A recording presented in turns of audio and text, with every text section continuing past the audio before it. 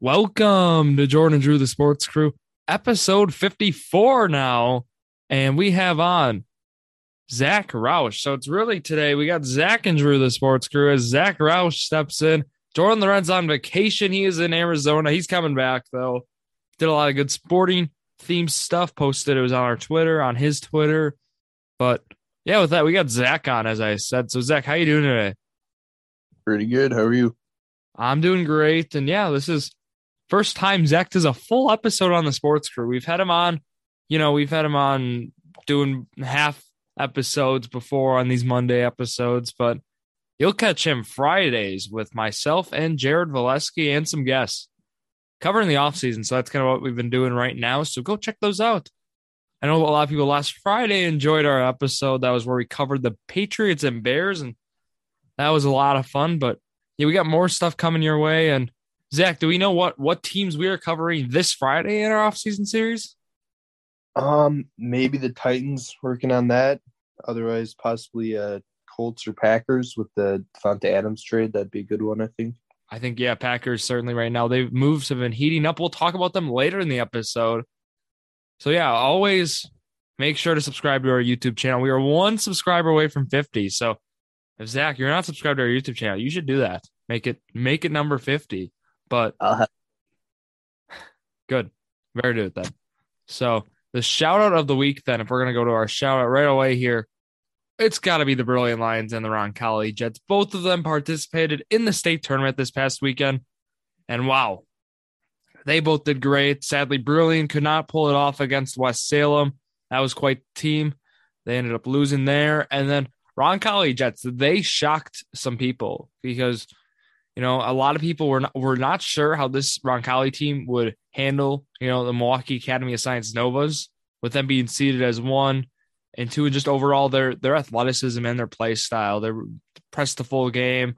A lot of they have some flashy transition plays, and wow, Roncalli took it to them. Coach Joe Garceau, beautiful game plan. We saw him really build a wall. I kind of compared it almost to what we saw, the Raptors do with Giannis is similar to what we saw at the state title game for Division 4. And yeah, the Roncalli Jets pull it out. We'll talk about that game more tomorrow on our EWC state breakdown. That would be with Robert Shimmick and myself, with both of us being at state. So that'll be a lot of fun. But yeah, shout out both those teams. Incredible seasons, incredible players, incredible teams. Yeah, just overall, top to bottom, that's what a winning program looks like in both of those squads. And let's move, Zach, now to the stats of the week. Do you know what the stats of the week is, Zach? Have you been a part of this?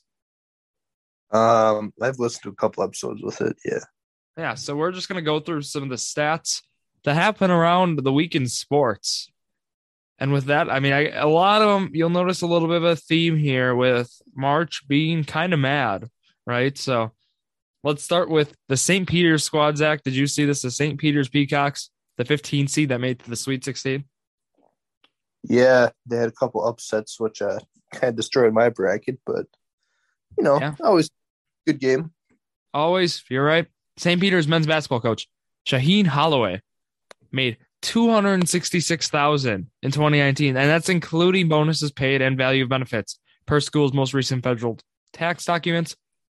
John Calipari, his basic pay from Kentucky for this season, not including benefits and perks or bonuses, $8.5 million. So look at that. David and Goliath story, it felt like, with that game, and it was just really good to see St. Peter's make it to their first ever Sweet 16 ever. So that's a stat I liked. And then here it is. Coach K, he embarks on his 36th NCAA tournament. And he entered with 12 career Final Four appearances. And that ties the great John Wooden for the most by any head coach in NCAA tournament history. They're looking good right now. It depends if they can knock off the Zags, Gonzaga, to really see if they can make that Final Four run again. But here it is. Next stat, another NCAA tournament, another one for Kansas. The Jayhawks have won a game in each of the last 15 NCAA tournaments, and that's the longest active streak by any program. They had a little bit of a scare against Creighton on Saturday, but they got it done, so no worries there. With San Diego State, they fell in OT to Creighton. That game happened a few days ago already. The Mountain West Conference, they finished 0-4 in this year's NCAA tournament. They're just the third conference to finish 0-4 or worse in a single tournament, joining the 1989 SEC, which finished 0-5, and then the 1985 Pac-10, which was 0-4. So, yeah, the Mountain West Conference, they really underachieved this year if you look at some of the squads. But overall, I mean, that's just that conference wasn't the strongest, and that can happen now in March. We there's always that narrative with the Big Ten, right, where they can't win big games. I mean, they can't make it far in the tournament, which we'll see if that comes, if that comes true or not. But we saw Iowa already get dropped right away, but we'll have to wait and see with that. And then, I mean, I threw a baseball one in here because I had to, right? Starting up soon. Looking forward to it. With Monte Harrison being DFA'd by the Marlins, the second worst trade in Marlins history is Yelich for 4 players, which this was the trade, right? It was Monte Harrison, Luis Brinson, then Jordan Yamamoto.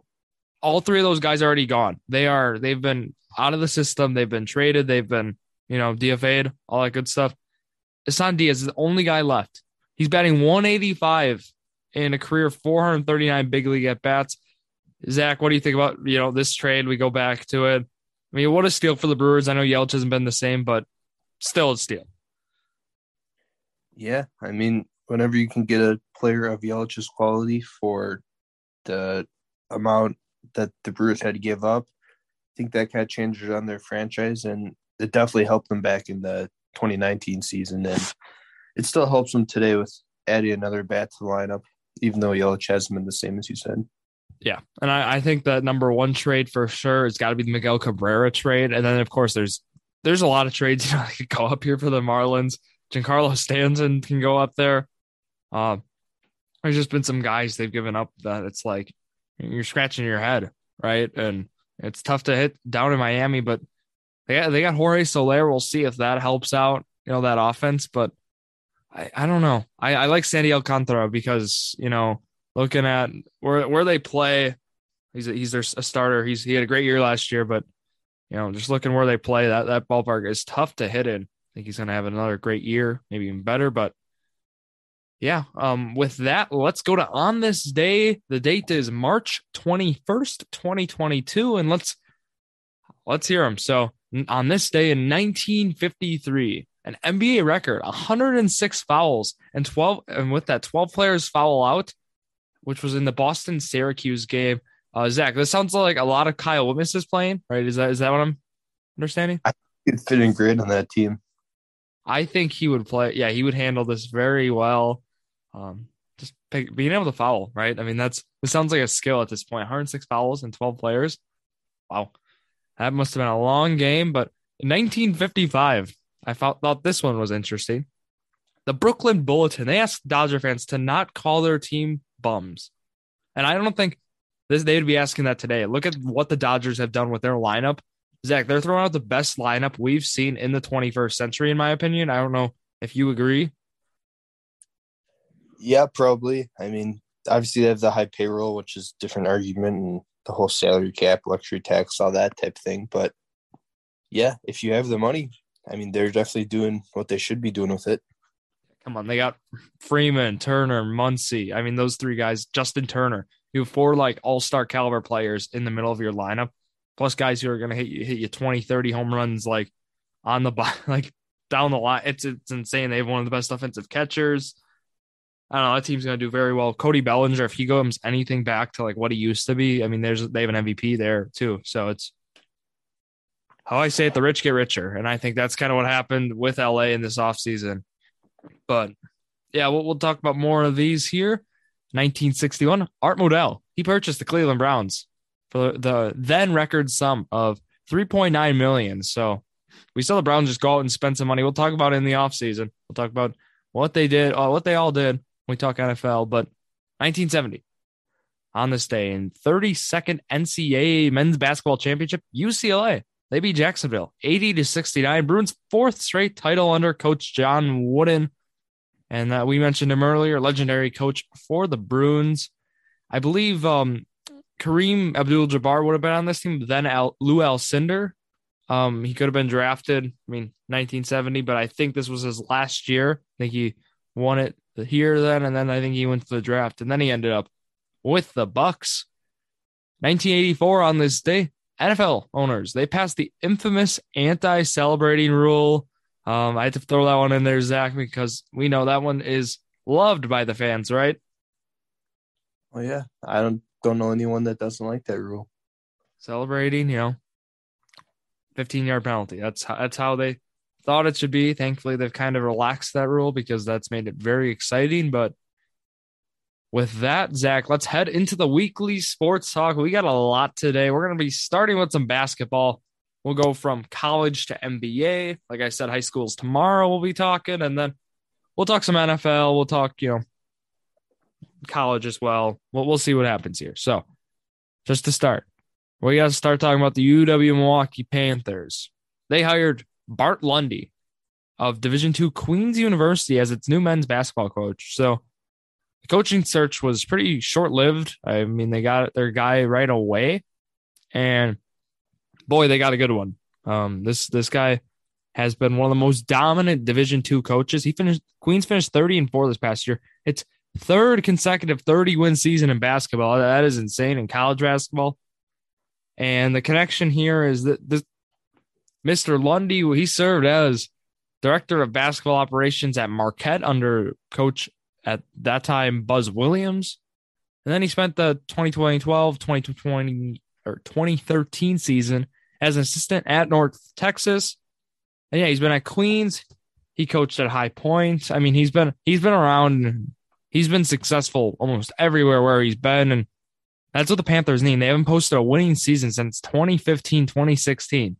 That was 3 coaches ago, Zach. They went 57-92 overall and 34-59 in Horizon League play in 5 seasons under Baldwin.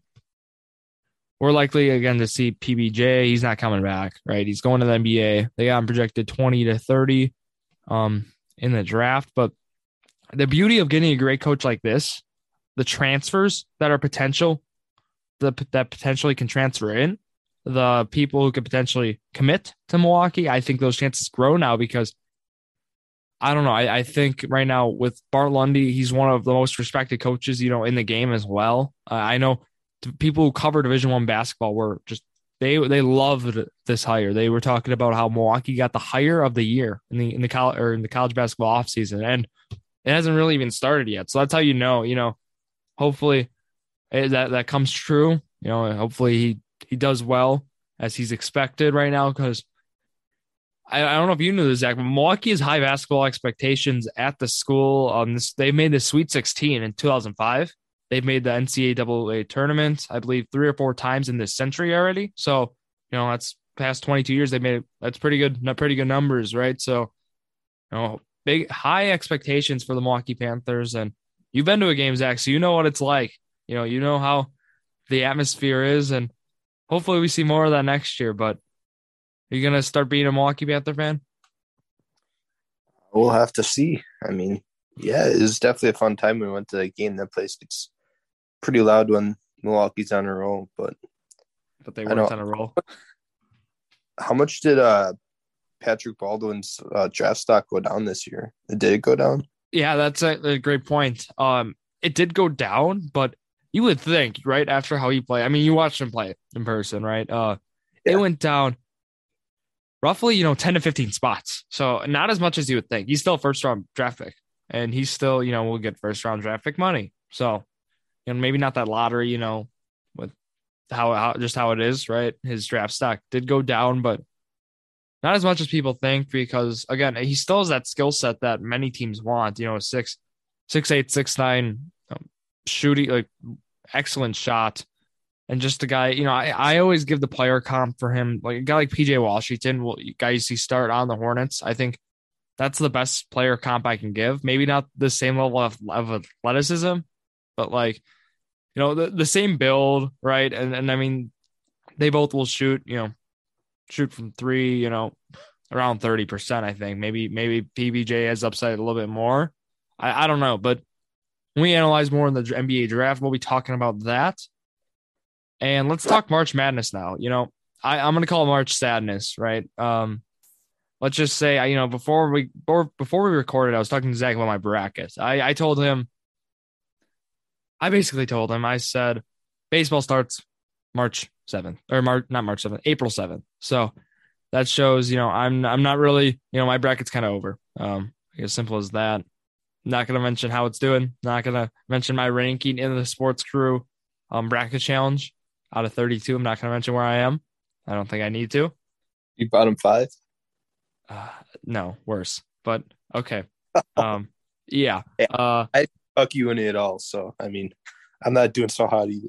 Zach, yeah, man, you can't fault Zach for doing that. I mean, let's just March, but let's just say I had Tennessee going really far, and they sadly disappointed everyone, including myself, because I looking at Tennessee, right?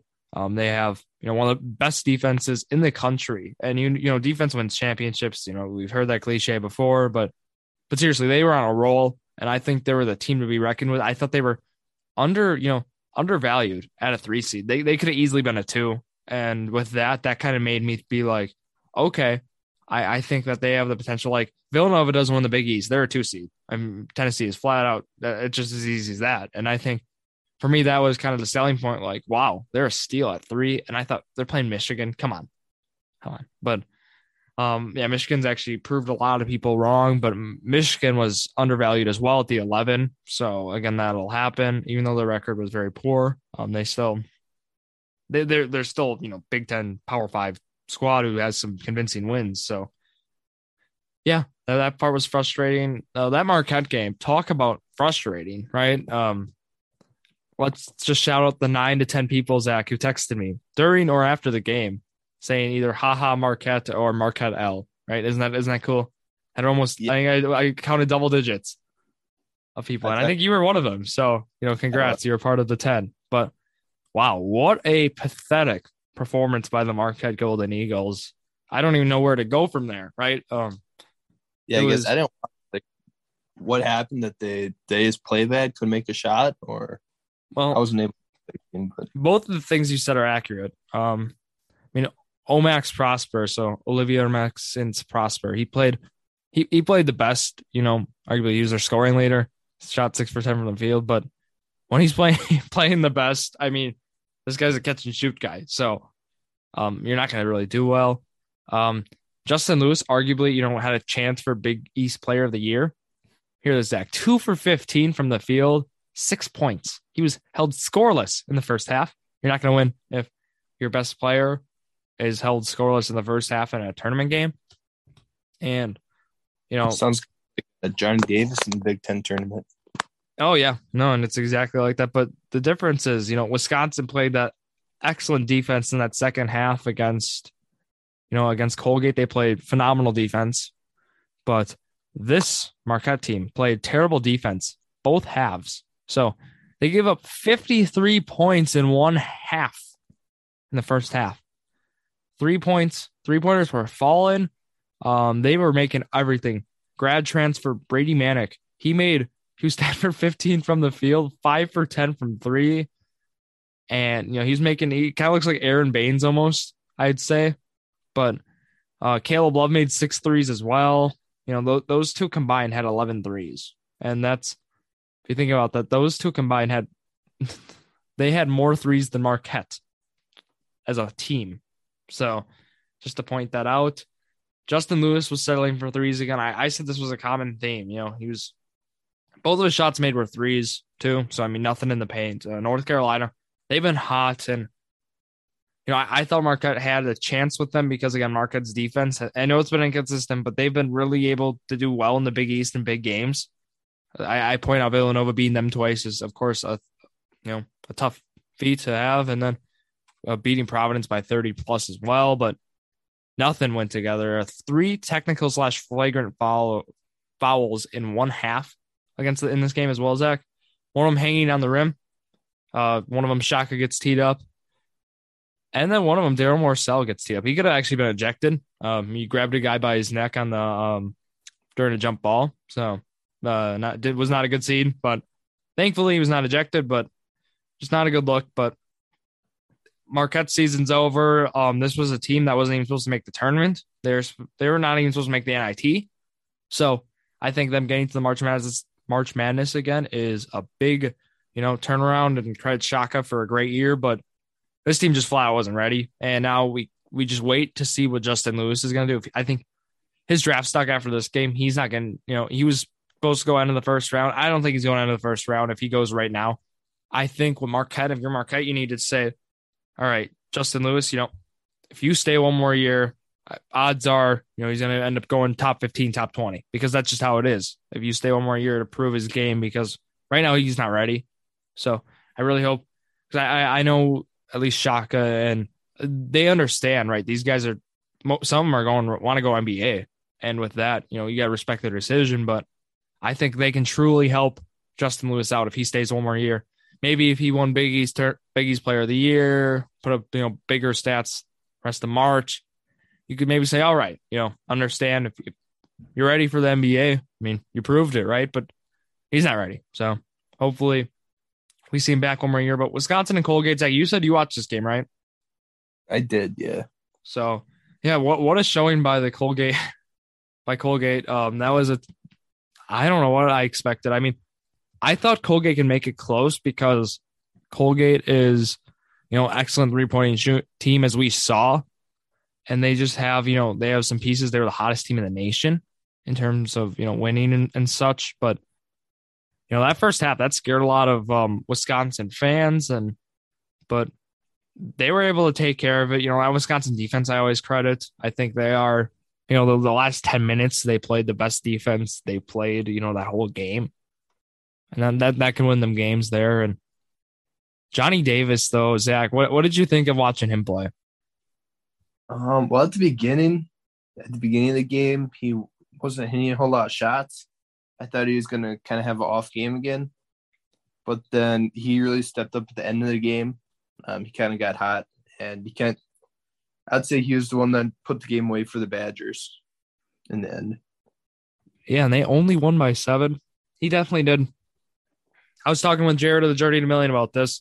His shot selection is going to be a common theme, I think, in this tournament. If they want to win, I think we really got to see his shot selection be more controlled, more disciplined, because, wow, he'll chuck it up. This is not, I mean, Wisconsin star players in the past have not been players like him. Like, that's where I find it so weird how he's been able to thrive in Wisconsin. Just having the ball in his hands and him just throwing up shots. I mean, this wasn't Sam Decker. This wasn't Frank Kaminsky. This is Johnny Davis. Johnny Davis does what he wants, it seems. He'll throw up those double contested threes. We saw him airball a couple shots, right? And they were bad airballs, but again, he has the green light, and maybe he doesn't, but he gives himself the green light, and he's going to shoot it whenever. And, he's a volume scorer, I think, in that. So he'll score in bunches, and we saw him score a lot in bunches in the second half.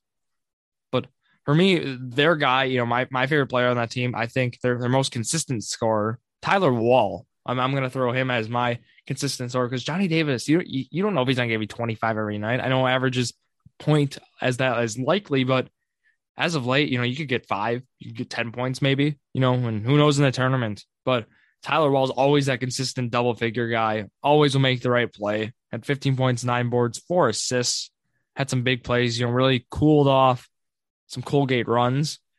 But Wall, Hepburn, those two guys, Davison, of course, you don't know you're going to get Davison offensively as well, but of course his defense makes up for it. But, they have a dangerous team. It's just if team, we got to just see how Davis plays in order to see how far this team's going to go.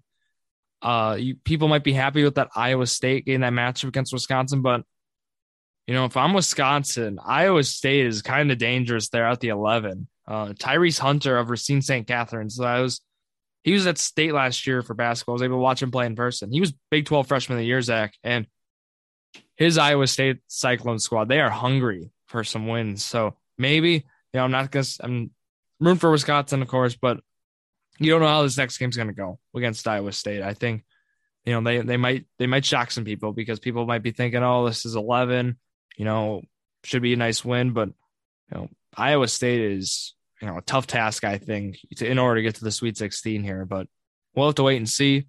Do you have anything else there with Wisconsin? I was talking to Jared, and he told me that Wisconsin has Iowa State by 10. So okay, you definitely have some different thoughts on the game. So it'll be interesting to see how it goes. Well, my rebuttal to that is it's March, and I think I think that's all I need to say, right? March has proven to be. There's been some wacky upsets, and let's talk about them, right? We're not going to go into depth about them, but the 15 seed St. Peter's, they make the Sweet 16, first time in their school history. Murray State they beat, and they beat Murray State by 10, the 7 seed, and then they beat Kentucky by 6. So, I mean, I don't think anyone had that in their brackets. I certainly didn't, but UCLA, they take care of St. Mary's, no problem. They beat them by 16. Good win for UCLA. I do have UCLA going far in a lot of brackets, so that's, and people might question that, but again, because this isn't the same UCLA team as last year, it really isn't like record and performance wise, but I went with it. Providence, a lot of people have said Providence is going to be the team that gets upset. They chose them in both of the games against Richmond and South Dakota State to get upset, but they beat Richmond by 28 points. They took care of them. That might be a scary game for Kansas because Providence is playing their best basketball again right now. They've been inconsistent, though, so one slip up is for sure a possibility. Michigan, Tennessee, that game, don't want to talk about it. Michigan wins by 8. That game really hurt the bracket. Otherwise, everything else has been, UConn losing right away. That kind of hurt some people. UConn, the Huskies. Actually, some ESPN analysts said UConn going far, which I respect. That UConn team was solid, top to bottom. Alabama goes down by 14. That was one of the most inconsistent teams this year. And then, we'll see if there's going to be any more upsets. Full disclosure, this is Sunday morning, so, I'm sure there's more upsets than tomorrow on Monday when this airs, because that's just how it is, right, with March. March is mad, is how we say it. But with that, Zach, let's talk some NBA here. We got to talk about what the Bucks have been doing. Bucks are sitting as a 3 seed in the East. They've been playing well as of late, of course. I mean, they really stepped up the second half. This is what Jared and I predicted in our Bucks, / NBA midseason recap. And they struggled a little bit in Minnesota. Minnesota was really able, to limit them offensively, and their defense just wasn't great against the Minnesota team. And the Timberwolves, they've been playing well this year, but I wanted to highlight just a few quick things. The main thing being Brook Lopez is back, Zach. So, that's going to be big for this Buck squad down the stretch. They've been just kind of working him back in, 15, 20 minutes a game. And he's played, a little rusty, but that'll happen. And I think that he's going to be just fine. That's the guy you need for that defense to really bolster them down the stretch for sure. But the Bucks, we'll talk about their schedule then coming up a little bit before, we talk about some other sports here. But the Bucks, they play the Bulls again. That's going to be a fun game. That is going to be Tuesday night. They play the Bulls. Bulls can't beat good teams. Bucks by 20. I'm kidding, but Bucks are going to win that game. Wizards, they go play the Bucks at Milwaukee March 24th, and then the Grizzlies, they go to Memphis. They play the Grizzlies. So that's, Grizzlies have won 48 games so far, 48-23. That's going to be a tough game for the 44-26 Bucks, but I'm liking still the Bucks in that game. Giannis, some people have Giannis right now as an MVP frontrunner, which might be insane considering, how Embiid and Jokic have played, but why not? I mean, Giannis has the stats. He has the team success. He has it all. And I know people want Embiid to win his first MVP, so there's a narrative pushing behind that, and that might be enough to win him, that narrative. But we'll have to wait and see. All right, Zach, we got your favorite probably segment now on this episode. We got the NFL offseason we'll be talking. So I know you're going to enjoy this. You want to start talking some Packers, and then we'll work our way into general NFL stuff? How's that sound? Sounds good. All right, let's start with moves that the Packers did the last few days. I will start with moves that happened March 19th. Robert Tonyan, he is back after that torn ACL. They signed him to a 1-year deal. Overall, Zach, you a fan of this? I know you were a holder of Josiah DeGuara. I mean, what does that mean for him? What do you think of this move? Well, I don't think DeGuara was going to be part of the offense either way, whether Tonyan came back or not. I think they're definitely going to make a move at tight end. Even if they didn't bring Tonyan back, they're going to get somebody else. So I didn't have high hopes for DeGuara, but I do like this move. Obviously, Tonyan had that great year with a bunch of touchdowns, and then last year he was having a solid year, not as many touchdowns, but he was having a solid year yet for his injury, but I do like the move, kind of give Rodgers another target with Adams gone. Adams gone now. Red zone targets for me for the Packers is the most interesting part right now in fantasy for this team because Tonyan might get them. AJ Dillon might be a guy. There's just I don't know, and I mean, I know this is who knows, right? But who do you think is gonna be that guy? Like Adams is always that guy. Who's gonna step in? I wouldn't be surprised if Aaron Jones starts running even more routes this year. I know he's ran a lot of routes. He's been kind of increasing the amount of routes and receptions, everything he's had every year. But I wouldn't be surprised this year if he's kind of like half in the backfield, half just running routes. I think he's going to be I would like that. Kind of like a hybrid player that runs just as many routes as he does, has carries. So kind of like Debo. Yeah, like kind of like backwards, right? Because Debo being a receiver now, more running. But if we kind of put Jones running more receiving, okay, yeah. Jones getting like probably 10 carries a game and anywhere from 5 to 10 receptions, while Dillon gets like 15 carries a game, something like that. Sounds good for AJ Dillon's fantasy style. Yeah, I think definitely has to be part of the offense. This is his third year now. They used a second round pick on him, so. You're right. Yeah, that's how it is. But Jordan Love, he's not going to be part of the offense because that Aaron Rodgers extension, Zach. So we'll talk about that one later here quickly. But Packers, they bring back Rasul Douglas. Want to mention that one. I think that was a great deal. 3-year contract. Reported deal is for $21 million. So that is exciting, right? I mean, that was a guy you had to sign back, right? Yeah, I mean, I thought maybe they'd get him for a little bit less, but obviously great for him. He was jumping around practice squads, jumping teams, couldn't find a home, and then came to Green Bay. Had a couple turnovers, a couple big time picks, and gets his pay. Yeah, that's exactly what he did there. And then we'll talk more of the moves here. Davante Adams, this was the big one, March 17th. He's right to Vegas. I know we talked about this move right away. Packers are getting the Raiders' first and second round picks in this year's draft. I like this move. I think if you're not going to be able to really pay him or re-sign him because he wasn't going to play under the tag. So I think this was the right move. And now they got draft capital for it as well. And Zach, what do you think? Well, the reports came out that the Packers offered him just as much, if not more. And he just wanted to go play in Las Vegas, his lifelong dream. So obviously, I think I like the trade even before that. And then after hearing that, I think is great move, perfect move. Obviously, can't really do anything else if you want to play in Green Bay. But especially with Rodgers knowing that before his contract, there's not going to be a big issue with that. But getting a first and second rounder this year, I think they're definitely going to take one receiver for sure. I think everyone can agree on that. But I can even see them taking like one in the first and one in the second round, kind of doubling up at receiver. So, yeah, if you want to hear us talk about what guys they're going to draft, listen Friday for Journey to Million. Arguably, we mentioned it's up in the air, but if we talk Packers, you're going to be able to hear the in-depth stuff, all that good stuff that Jared, myself, and Zach are going to talk about. So listen Friday for the Journey to Million offseason previews if you want to listen about the more Packers draft situation. But yeah, Adams talking about him again.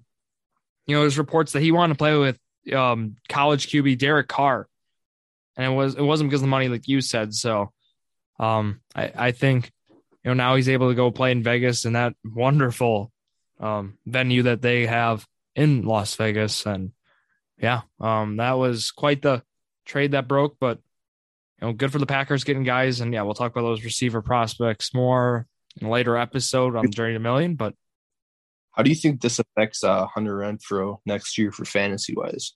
That's a great question because they've been able to grab a lot more guys for that offense, and I don't know. I mean, obviously, I think it hurts them because we like any fantasy sport, right? The more you're going to want more like receptions, you're going to want more minutes in basketball, you're going to want more at bats in baseball, and anytime when there's a player that comes in and limits one of those factors, your stock definitely is not looking good, right? So I think Renfrow, I think this hurts him. And maybe there's an argument that maybe it helps him because maybe he's less of a guy you game plan against. I mean, I can totally see that argument, but at the end of the day, I mean, he's losing receptions, I think, with Adams showing up. So I think it helps them because I think they're going to be passing a lot more because they have Waller, they have Renfrow, they have Adams now. And obviously defense is going to be more worried about Adams than Renfrow, so they're going to be having that coverage on Adams, like you said. But Renfrow had an underrated fantasy season last year. He had a pretty good year. And I think he was top 15 for receivers. But with Adams now, I think they're going to be passing a lot more, so that's going to boost their Carr's stock or his draft value. But then also, I think Renfrow is going to go up a little bit. Like, I don't think it's going to be a big jump where he's going to be top 5 receiver or anything, but I could see him being around that wide receiver 10 range. But I think this also hurts Adams' stock a little bit. What about Josh Jacobs? Is this the guy who it really hurts? Because if they're going to go more passing offense, like you said, with all those weapons, is Josh Jacobs going to be as much as a weapon as we've seen in years past? Yeah, I mean, I was never a big Josh Jacobs fan just because he didn't get a whole lot of receptions, and he's pretty inconsistent. He could have like 5 points one week, and then also next week he gets 2 touchdowns, has a 20-point week. But with Kenyon Drake still there, I think Josh Jacobs is going to go from kind of that running back 2 to maybe a high-end running back 3. I think it definitely does hurt his stock. Maybe instead of getting 20 carries a game, he'll get 15. But I think they're trying to compete with the AFC West, which obviously that's a stacked division, and it's a pass-happy division with you got Mahomes, you got Herbert, you got Russ now. So I think they're trying to go along those lines, and they're going to be passing a lot. So I think it does. That division is insane. Like you said, I don't even know if they even finished third in that division. But I think, I think this move, I think that puts them, I think at least third, or maybe third is their destined spot. I don't think. And you may ask who I'm going to put last. I think I don't want to put the Broncos last because I think that team's actually done a lot of great things. Of course, the Russ, and they still had a solid pieces around, but I don't know if this Raiders team, Zach, is in last place because I certainly think the Chargers are going to make that leap. Look at what they've done, and I don't think you can count out the Chiefs. So, who are you putting in then? What? Who are you putting in last then? I think I'd put Denver in. I think it'll be close. I think it'll be by maybe identical records based on tiebreakers, something like that, because that's how good this division is. Yeah, this might be a hot take, but I don't think Chiefs are in the division this year. Are you going Chargers? I think I'm going to. I like that. I mean, I think get more consistent and not because I think the going for it on fourth down, while it's exciting to watch and definitely was good at some points, I think it did kind of hurt them and maybe lose them a game or two throughout the year. What about this, Zach? Now they have a better pass rush, better defense, where they have maybe more trust to do that. Yeah, and especially one of their underrated signings, Sebastian Joseph Day, the defensive tackle from the Rams. I mean, he's reuniting with Joe Staley, who is the Rams defensive coordinator. And obviously, Joseph Day was playing along Donald, so that maybe made him look a little bit better. But now he's playing along Khalil Mack and Joey Bosa. So is that really a downgrade? I mean, it's not going to align with no other stars around him. I think that was a great move. And obviously, J.C. Jackson was another good move. So the defense is drastically improved. And with Herbert, right? I mean, Herbert now in his third year coming up, that's going to be nice to see. I think this Chargers team is going to be a force to be reckoned with. And maybe even with Joe Staley, maybe they're going to start, maybe not going for those fourth down things. There could be the other argument where they have so much trust in their defense. Let's just put our defense's hand. They'll get us the ball back. So I think, it could go either way. And I think that'll really help Joe Staley's decision-making, being less indecisive because now you have a defense. So more confidence, hopefully, with them. Well, let's talk this Rodgers extension quickly here before we go more general NFL. That 3-year deal is an extension again. So he was not a free agent. It was for a little more than $150 million. And, if he doesn't retire after the 2024 season at the end of the 3 years, those 2 extra years will be restructured. And that's just how it is. And they free up $18.2 million in cap space this year by extending Rodgers. Zach, of course, I mean, you have to get, I said this, I said you have to pay Rodgers whatever money he wants, right? He's a guy, there's only a few guys where you do that. And I think he is certainly one of them. Yeah, and he's still getting his money. He's helping team free up some more cap space. Obviously, that money has been used to bring back guys like Campbell.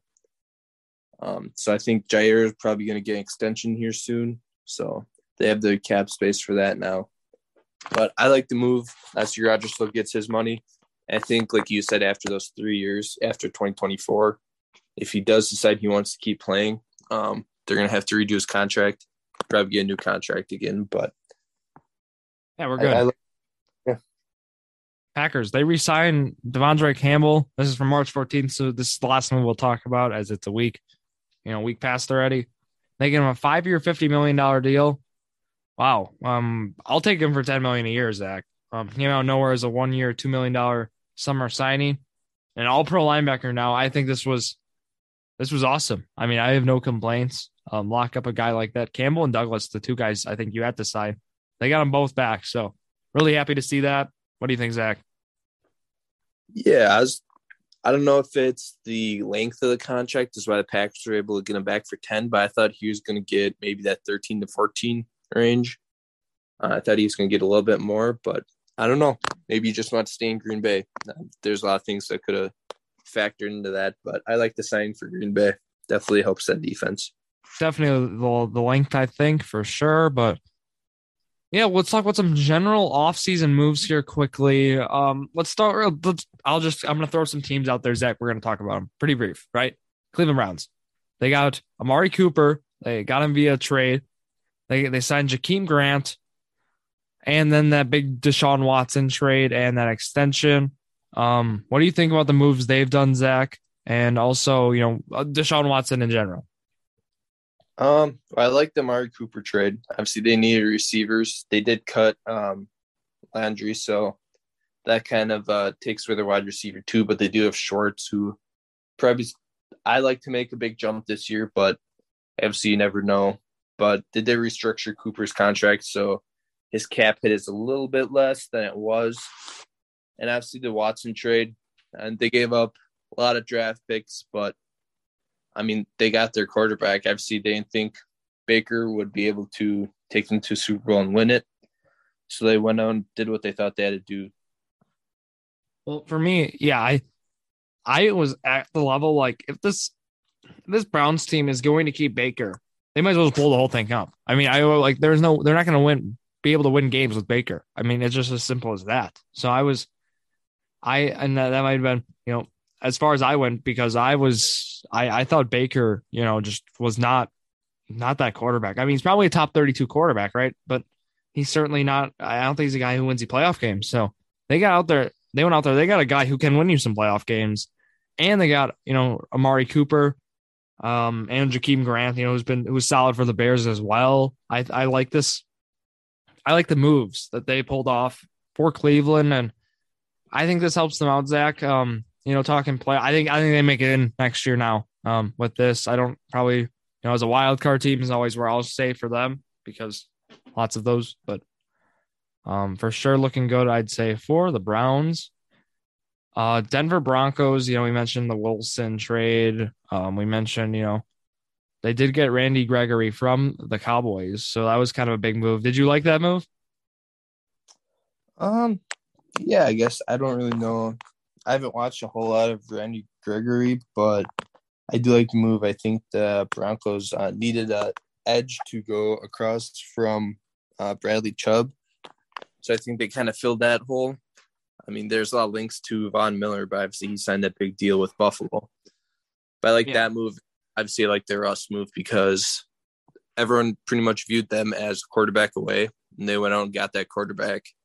Losing to Shelby Harris is kind of tough for the Broncos, but I think they have other pieces in that defense that can kind of help make up for that. Yeah, this Broncos team, very solid. I know you're a Javonte Williams dynasty holder, right? So, I mean, it's looking good for you, too, for running back as well. Pair up with Russ and that offensive line. But Los Angeles Rams, let's talk a little about what they did. The rich get richer, I say. Allen Robinson, 3 years, $46.5 million. The LA teams are just, you know, they're making better teams in the offseason. And I thought that was a great thing. And they still have the possibility, right, to, re-sign OBJ. And also we saw them extend Stafford. So it's looking good right now for the Rams. They got some key offensive line pieces back. Joe Newboom, 3-year, $40 million, and then Brian Allen, 3-year, $24 million. Their center. And yeah, what do you think? Because I mean, Whitworth retiring, I think they got their needs, and they are looking pretty good in the NFC. Yeah, like their moves at the O-line to kind of solidify that. And then the Allen Robinson signing, I thought somebody was going to get him for less value than he is. I think his years with the Bears definitely hurt his value and what he get in free agency. And with the $15 million a year he got, I think with the current wide receiver market, if he would have been a free agent 1 or 2 years ago, he could have got a little bit more. But I do like the signing. And then obviously if they do get OBJ back, who they've been linked to, that kind of fills out their 3 wide receivers. Obviously with Rob Woods gone to Tennessee now, but yeah, I like what they've been making.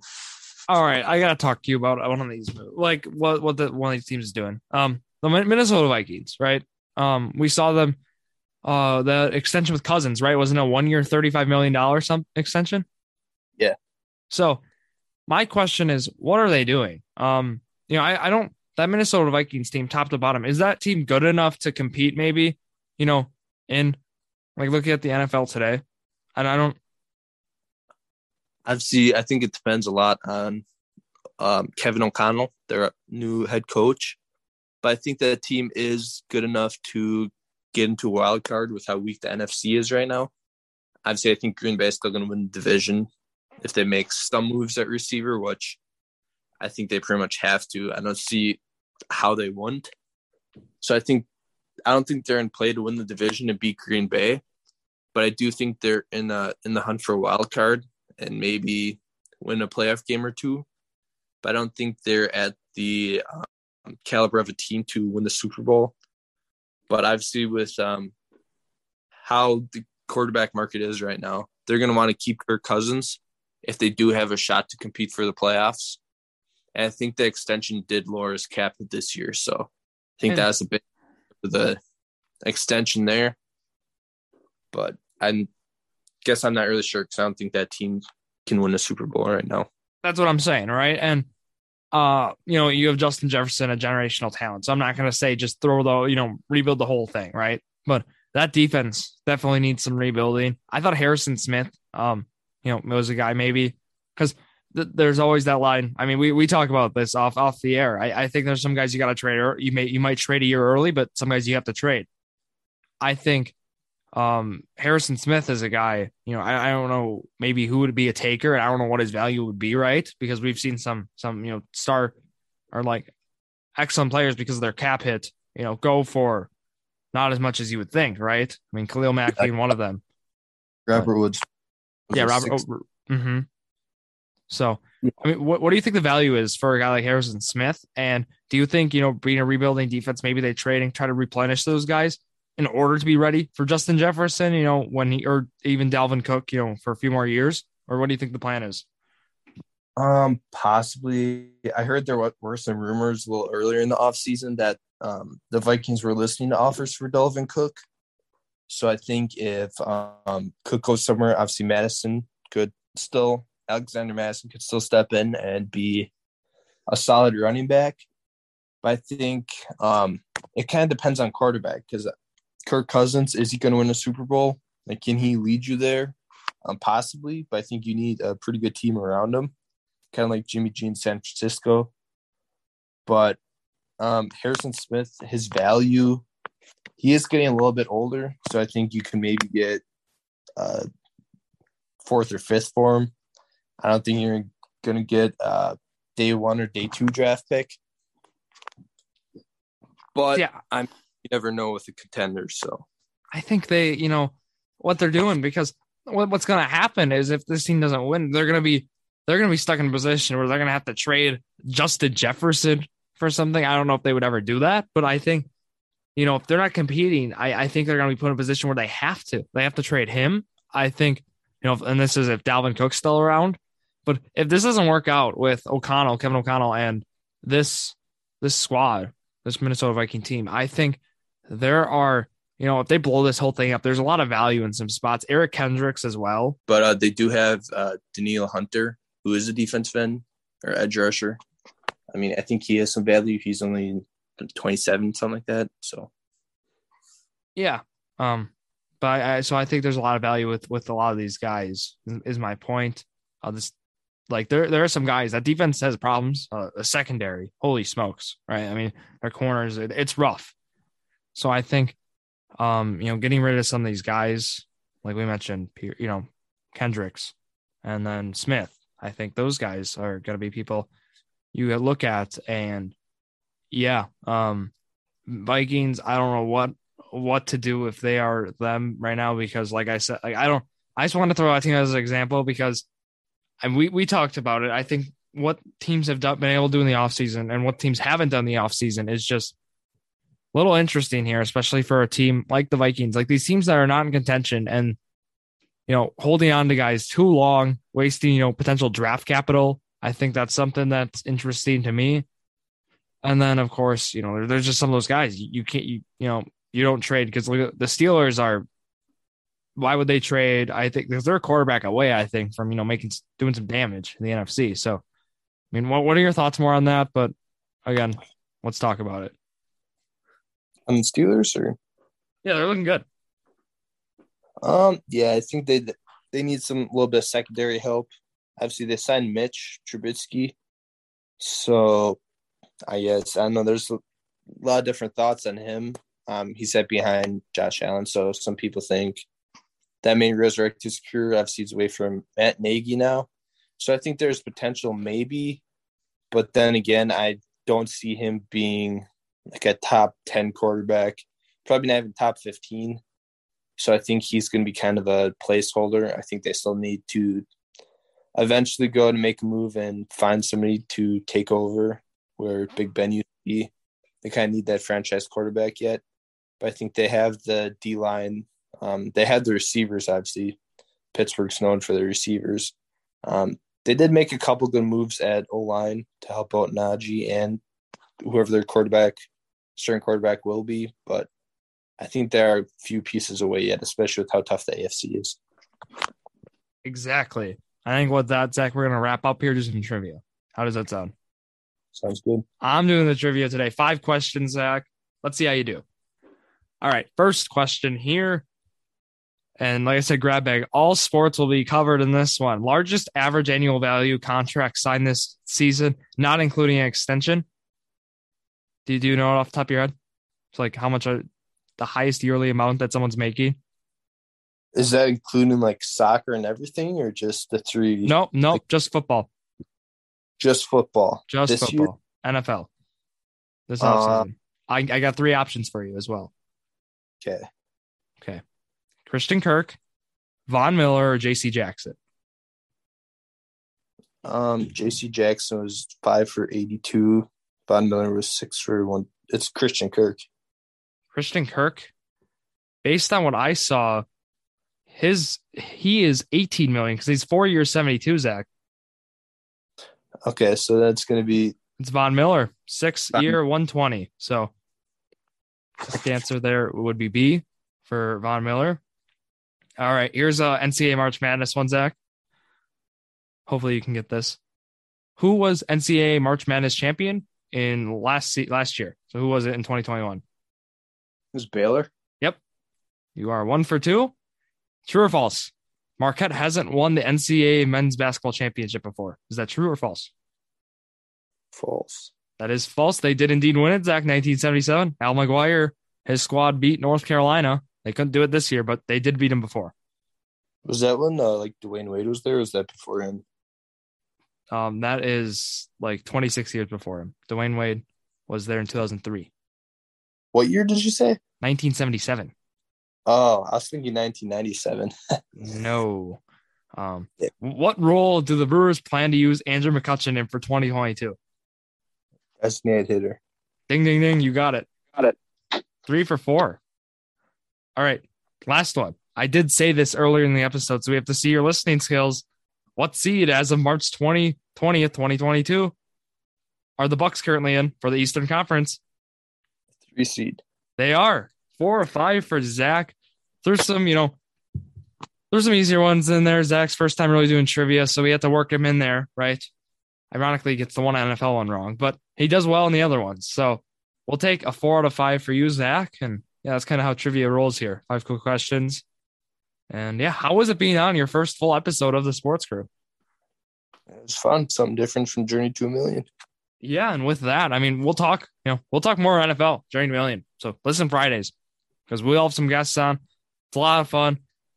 We get some records. We do some fun stuff. You'll hear Zach say some wild things, saying like the Jets go 9-8. So I stand by that. So yeah, Zach, there's some bold takes on there. We have it all. So talking some scheduling here before we go. Tomorrow, you'll hear myself and Robert Shimmick. We'll be talking state basketball. We'll do a little recap there. And then we have Drew's College Athlete Spotlight. So catch that Wednesday. We have a guest on for that, of course. Thursday, EWC Girls season recap is coming out. Robert Shimmick and I are on to discuss the whole thing. Journey to Million is Friday. So that's myself, Zach Roush, and then Jared Valesky, of course. We'll be talking some offseason, doing some 2 teams. And then next Monday, finally, you will hear Jordan Lorenz back with myself. We'll be talking, episode 55 of the Sports Crew. So that'll be a lot of fun.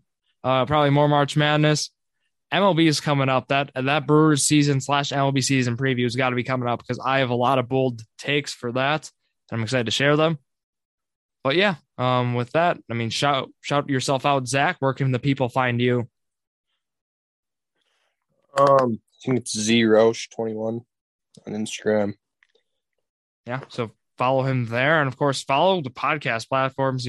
First myself, Drew Skyberg, DREW, on all the social media platforms. And then, yeah, the podcast stuff. JD Sports Pod is our Twitter. I mean, I was posting state updates the whole way. Posting halftime finals, pregame scores, and all that good stuff for the state games. And then also Instagram, _Sports Crew. Follow us there, of course. YouTube, get us to 50 subs. Got to do that. Jordan Drew, the Sports Crew as well. And then our Facebook, Jordan Drew, the Sports Crew. If you don't have any of those, always Facebook. So, yeah, with that, thank you all for listening to yet another episode of Jordan Drew, the Sports Crew, the perfect podcast for you.